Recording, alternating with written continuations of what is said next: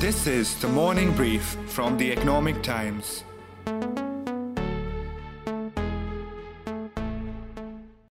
India's biggest initial public offer is finally here. An IPO has been filed for the LIC with the market regulator SEBI. The government is now to sell 5% shares in LIC. Now, India's biggest state-owned insurer, that's a life insurance corporation or LIC, in its prospectus filed with the market regulator or SEBI has said that the IPO offer will constitute 4.99% of the company's post-offer paid-up share capital. But really, this IPO is expected to be India's largest public issue, and it's going to hit the capital market in March. It's a massive listing, one that has been 2 years in the planning. It values the state-run insurer at over 15 trillion rupees, making it India's biggest listed company to be by market capitalization, ahead of Mukesh Ambani's Reliance Industries. The share issue of the 65-year-old insurer, the world's 5th largest by premiums and 10th largest by assets, will give the government most of the money it wants to raise this year through sale of its assets.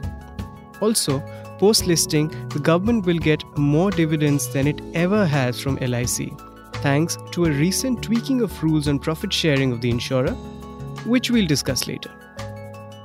This will part fund the government's massive 7.5 trillion rupee investment plan to build more roads, airports, waterways, railway infrastructure, pay off Air India's debts, and lend to states. What's more, it can really expand capital market participation like never before.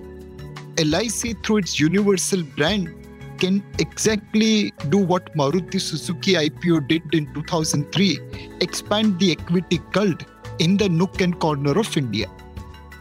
That's Nilesh Shah, Managing Director of Kotak Mahindra Asset Management Company, one of our guests. Here's a disclaimer. Kotak is one of the book-running lead managers for the LIC IPO. So yes, there's huge stakes riding on this one.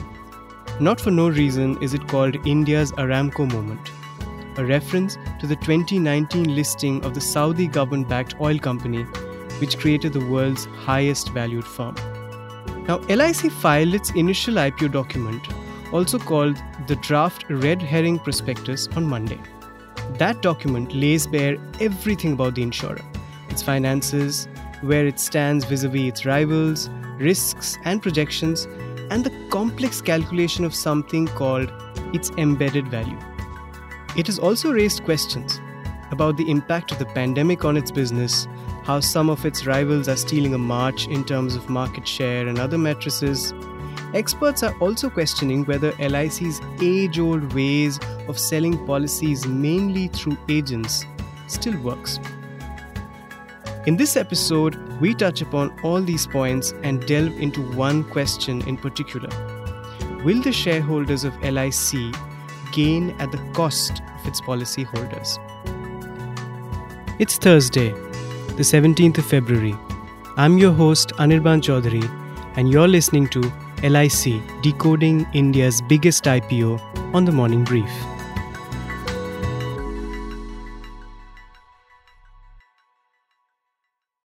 LIC was formed in 1956 after 25 private insurance companies, almost the same number as exist today, shut down after the Second World War. The Jawaharlal Nehru government wanted to protect the shrinking savings of the people of the country. It also wanted to give insurance coverage to the common people instead of a handful of rich individuals. LIC was formed with a seed capital of Rs 5 crore. It was the sole player in this space. It had a complete monopoly till 2000, after which the government allowed the entry of private insurance companies. But LIC's leadership remained intact. Today, it controls over 64% of the premium market and has 283 million active policies. That's higher than the population of Indonesia or Brazil or Pakistan. It has an army of 1.3 million agents to sell those policies. It manages assets worth 37 trillion rupees, over 3 times the assets managed by all the other 24 private insurers and more than 16 times that of its closest rival, SBI Life Insurance. Well, it's also higher than the GDPs of Thailand or Nigeria. But are we still buying LIC policies? Mother and my father-in-law have bought 2 respective LIC policies for me and my son. So LIC policies kind of feel like something that my dad would probably buy blindly because that's how it worked in his generation. I have a lot of LIC's policy to myself. It has honestly been very helpful to me. LIC policies are something that I don't quite agree with because of its obvious shortcomings. When I bought a cover, I chose a private insurer for their easy digital processes and all. I don't get mails and reminders timely, and that's why I don't find it very reliable. There's a certain degree of reliability associated with LIC. Of course, they are reliable. Of course, there's no question about it. I think my whole family thinks LIC is very, very reliable. Very reliable. They are reliable. It's the most reliable option. Okay. So let's now look at how reliable an investment it would be to participate in LIC's IPO. To invest in any company, it's important to understand its business structure and financials. And LIC's is particularly complex. For most who read, let's say, the financial statements of LIC, or not just LIC, for any insurance company worldwide, it's actually a black hole. That's Ashwin Parekh, a veteran management consultant and currently a managing partner at his own firm, Ashwin Parekh Advisory Services LLP. Ashwin, in his former stints at Deloitte and EY, assisted the government in straightening out the complex assets and liability structure of LIC. He has also advised the government on the insurer's investment portfolio. Ashwin told me that the LIC IPO reminds him of the China life insurance listing as well as that of Japan Post. The entire financial strength of a life insurance company, the evaluation parameters are very different compared to a normal manufacturing or a financial service organization, such as a bank.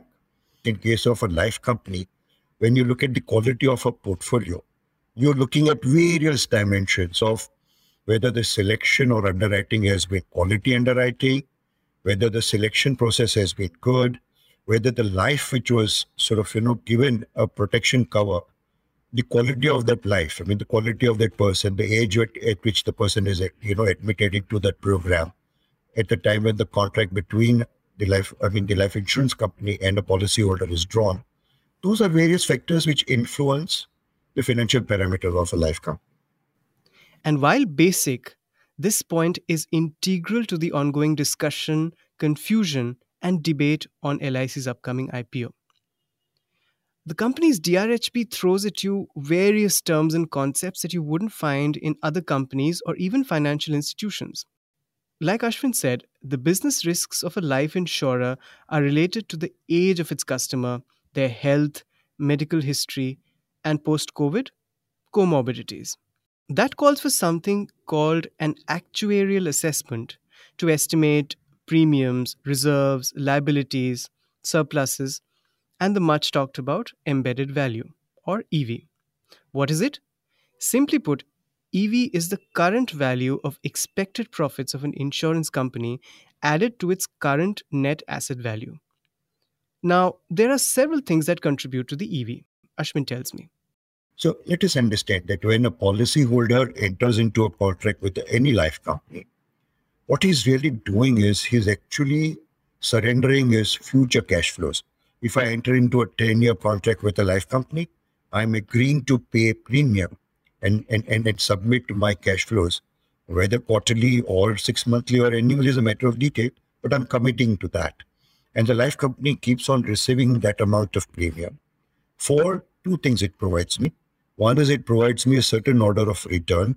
That component is called the savings component or the investment component of a policy. And the other component is a protection. Now, how does this protection work? Protection works on the basis of the past loss data of any life company. If the life company finds that the mortality rate of a person at a certain age is higher compared to some other person, then you'll agree with me that the protection liability on that life company is a little higher compared to, let's say, any other person who may not have that kind of a mortality rate. He may be either younger or he may be in certain age group. Simply put, if a 35-year-old healthy man buys a life cover, the liability of an insurer is much lower as compared to an 80-year-old man, as his life expectancy is lower and mortality risk higher. That goes into the embedded value. Also, naturally, new business premiums, in which LIC has a 66.2% market share in the country, also adds to the embedded value. After all, the probability of premium payments coming in from a new policyholder is much higher than an existing one, who may surrender his policy sooner. Another important concept is the actuarial surplus. So normally worldwide, life insurance companies, they evaluate the actuarial value of liability, which means liability sitting in each and every contract. So if I have a policy with life insurance company or corporation, any one of the two, that company will evaluate the liability that can arise when I purchase that liability, that contract. Each year that passes, after that, the liability amount may vary depending on the mortality rates. So the actuarial surplus is determined for example, the next year and the year after, for example. If it is determined, each and every policy contract is evaluated in terms of the profile of the policyholder, age, in age group in which he is, morbidity and other factors. And then that liability is determined. If the corporation finds, or if any life insurance company finds, or the appointed actuary of that company finds that, let's say, the value of that liability is less than the value of the asset, that life insurance, let's say, company possesses, then to that extent an actuarial surplus is said to be. Otherwise, it's called the actuarial deficit. So if an insurance company sells 50,000 policies and estimates 1,000 death claims in the first year, but actually gets only 900 in that year, that creates a surplus. Why am I explaining this? First, because the actual market valuation of the insurer, in this case LIC, comes in by most calculations at about 2 or 2.5x of the EV. So if you're planning to participate in the IPO, it is a critical number for you. Secondly, and more importantly, for an insurer, the surplus and deficit is its profit and loss. And until recently, about 95% of these profits went to policyholders. Why do I say until recently? So, despite a rule that allowed LIC shareholder, the government, to take 10% of the surplus, it only took 5% and the rest was given to policyholders. After the IPO, from 2025, the policyholders will get 90% of the surplus, while the shareholders, that's the government and now those who invest in the IPO, will get 10%. What's more, earlier the LIC used to keep the 95% surplus in a single fund, which was distributed as dividends to its participating policyholders. Basically those who invest in its risk-laden instruments like ULIPs. Now the surplus will be divided into two funds after an amendment last September. One fund will include the surplus from the participating policies and another will include the surplus from non-participating policies. Now, participating policyholders will have access to the 90% surplus only in their fund. The surplus in the non-participating policyholders fund will now go to the shareholders. In fact, this change is also what is said to have led to a 5-time increase in the embedded value of LIC in the last 6 months to 5.39 trillion rupees. Whew. Complex? Okay, in a nutshell, if you are a participating policyholder in LIC, that is, if you've invested in something like a ULIP, you get a lower percentage of its profits from 2025 from a smaller pie. What's the hack? Participate in the IPO and become a shareholder, which is what the government is trying to encourage policyholders to do by giving heavy discounts. I asked Nilesh and Ashwin if all of this is fair. Do you think, as many say, this is a sort of a breach of trust? We've been paying premiums in the hope of getting 95% of the surplus. It seems, in layman's language, that not only does their share come down, the pie also comes down because it's now divided between participatory and non-par policyholders. If you look at the global example, this is how demutualization has been done. And this is in line with what private players are doing. This is in line with what insurance regulations are. So in the past, LIC was more benevolent to policyholders. Now it is doing a step-by-step increase in demutualization. So I don't think so. It is against the regulation. If the shareholders, that is the government, so decides to change that from 95% to 90%, in which case the policyholders may end up getting a little less and the shareholders will get a little more. But I must say, in any case, the regulations do permit the shareholder. The reduction to the policyholders may not be very large. And the second most important part is, let's not forget, not everything sort of out of the life fund or after the total earnings of, let's say, income of the corporation or any other life company is normally distributed to the policyholders. Some amount is kept back by way of reservation. That adds the financial strength of that organization. And the more the business it writes in the future years, the more the contribution to A, embedded value, and therefore the market listed price, and B is, so, I mean, it's fair to evaluate that between policyholders and reserves. I mean, if reserves are continued to be built up, which the government agreed to do over so many years, then I suppose to that extent, the policyholders will also sort of, benefit, because at the end of it, it's not just sort of, how much you're getting out of the whole evaluation. But what is important is whether your life company is growing or otherwise. If it is growing, then the embedded value keeps on rising. If it keeps on rising, then the policy holders fund keeps on rising. The value of the actuarial surplus will keep on rising. Okay, fine. Let's now go back to the so-called market dominance of LIC. Well, in the last 2 years, the insurer has been slowing down. For example, it sold 52.54 million policies in FY21, which was 15% lower than the last year, which was again an 18% drop compared to the year before. On the other hand, death claims in FY21 rose 36% to about 24,000 crore rupees. It had to, in fact, make separate mortality reserves during the pandemic. Its persistence ratio, which basically reflects how many consumers renewed its policies, fell. Its new business premium, which, like I said, is a big contributor to the embedded value, grew at a slower rate than its peers. It also lagged its peers in terms of claim to settlement ratio, which is how fast you settle claims. Nilesh again comes to LIC's defense.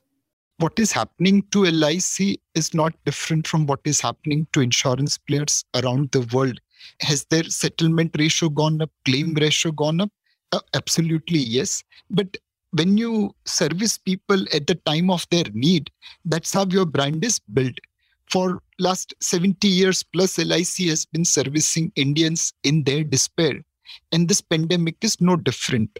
I think these services provided by insurance industry, whether it's life, general or health during this pandemic time, will create their brand and will create their image among the policyholders. People who have serviced their policyholders well will benefit in the long term, even though in the short term they have taken some hit. Also, LIC depends on its sales force to sell its policies. In the first 6 months of this fiscal year, its number of active agents reduced from 11 lakh to 9 lakh. The biggest concern actually is LIC's archaic processes, mostly manual, very little digital. Last year, LIC collected only 36% of renewal premiums digitally. That number for its rivals was over 90%. I asked Ashwin, do you think its popularity will wane in the coming years if it doesn't digitize itself or get with the times soon? Do you think that will impact its market value and also its value for the shareholder? Yes, it certainly will, Anirban. See, if I look at, let's look at the technology to begin with, and let's understand the technology of the digital insurance. See, unlike in case of, let's say, banking, or unlike in case of NBFCs, in case of life insurance corporation, I mean, basically, let's start with the premise that it's a push product. It has to be pushed, and the pushing happens through the distribution channels. Now, distribution channels, life insurance corporation perhaps have over the years has depended on agency network as the major distribution kind of channel. The other life insurance companies may not have. Then the other life insurance companies, the private life insurance companies, have a huge advantage because they already have very large distribution partners.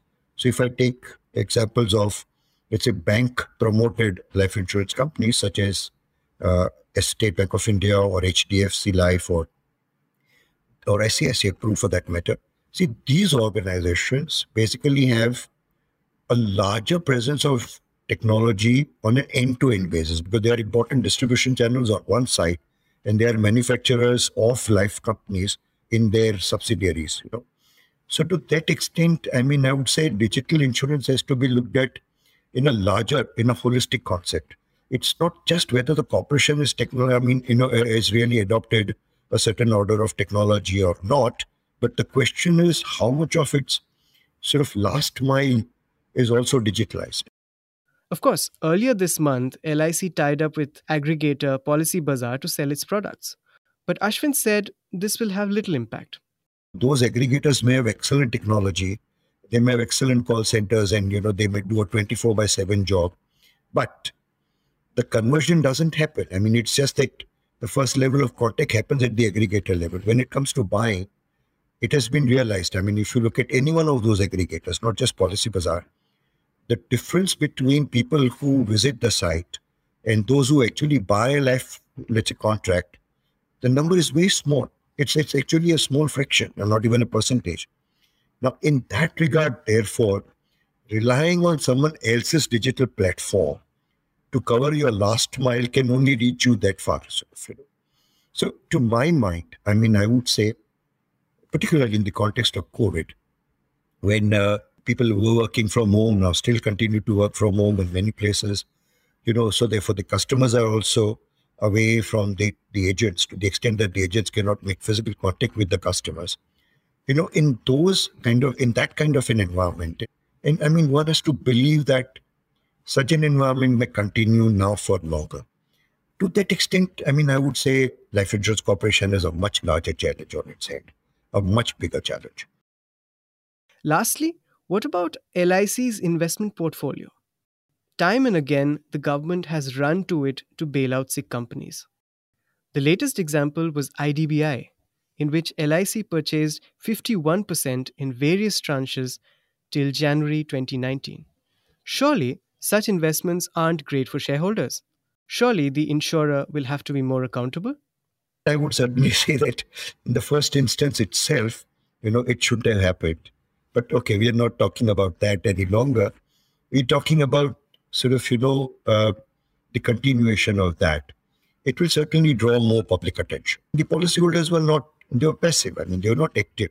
They wouldn't have asked LIC why they made certain set of investments.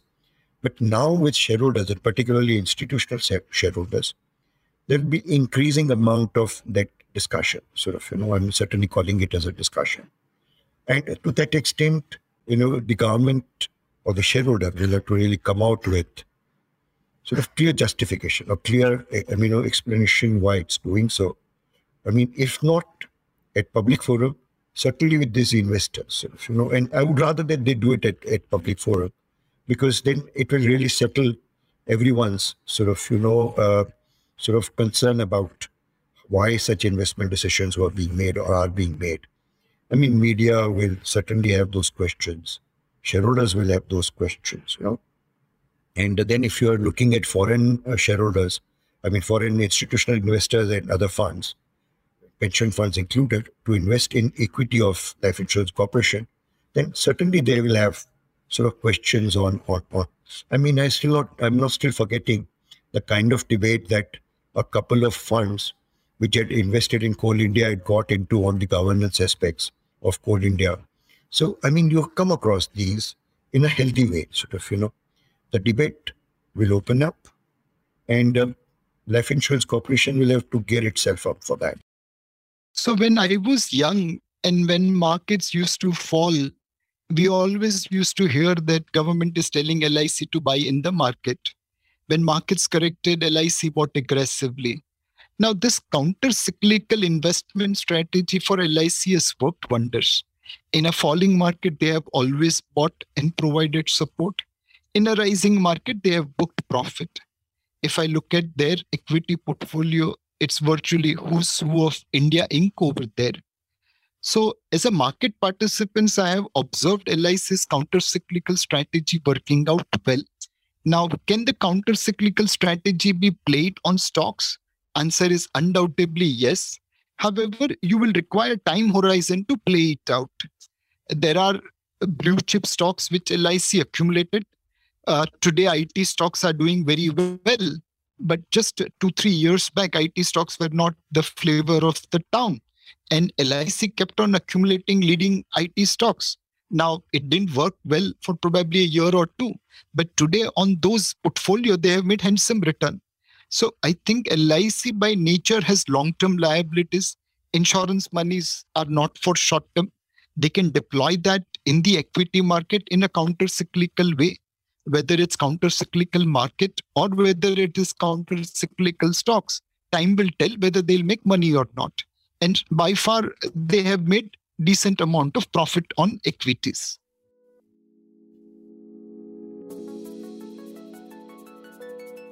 In all probability, LIC's IPO, unlike a Paytm, will live up to the hype and be a blockbuster share issue. The record number of demat account creations over the last several months means the market will expand and many will take from the bounty of the insurance behemoth. But questions on its valuation, its distribution of profits, its investment portfolio, and its redundant ways of doing business remain. Most importantly, as LIC becomes India's biggest listed company, it should not leave in the lurch the humble policyholder who has made it the giant that it is. That's it for today. You are listening to LIC Decoding India's biggest IPO on the Morning Brief. This episode was produced by my colleague Nehal Chaliawala and Varun Kapahi from Awaz.com. Sound editor Saundarya Jayachandran from Awaz.com. Executive producer Arjit Barman. Do write to us at The Morning Brief at timesgroup.com. The Morning Brief airs every Tuesday, Thursday, and Friday. Thank you and have a good day. All clips used in this episode belong to their respective owners. Credits are given in the description.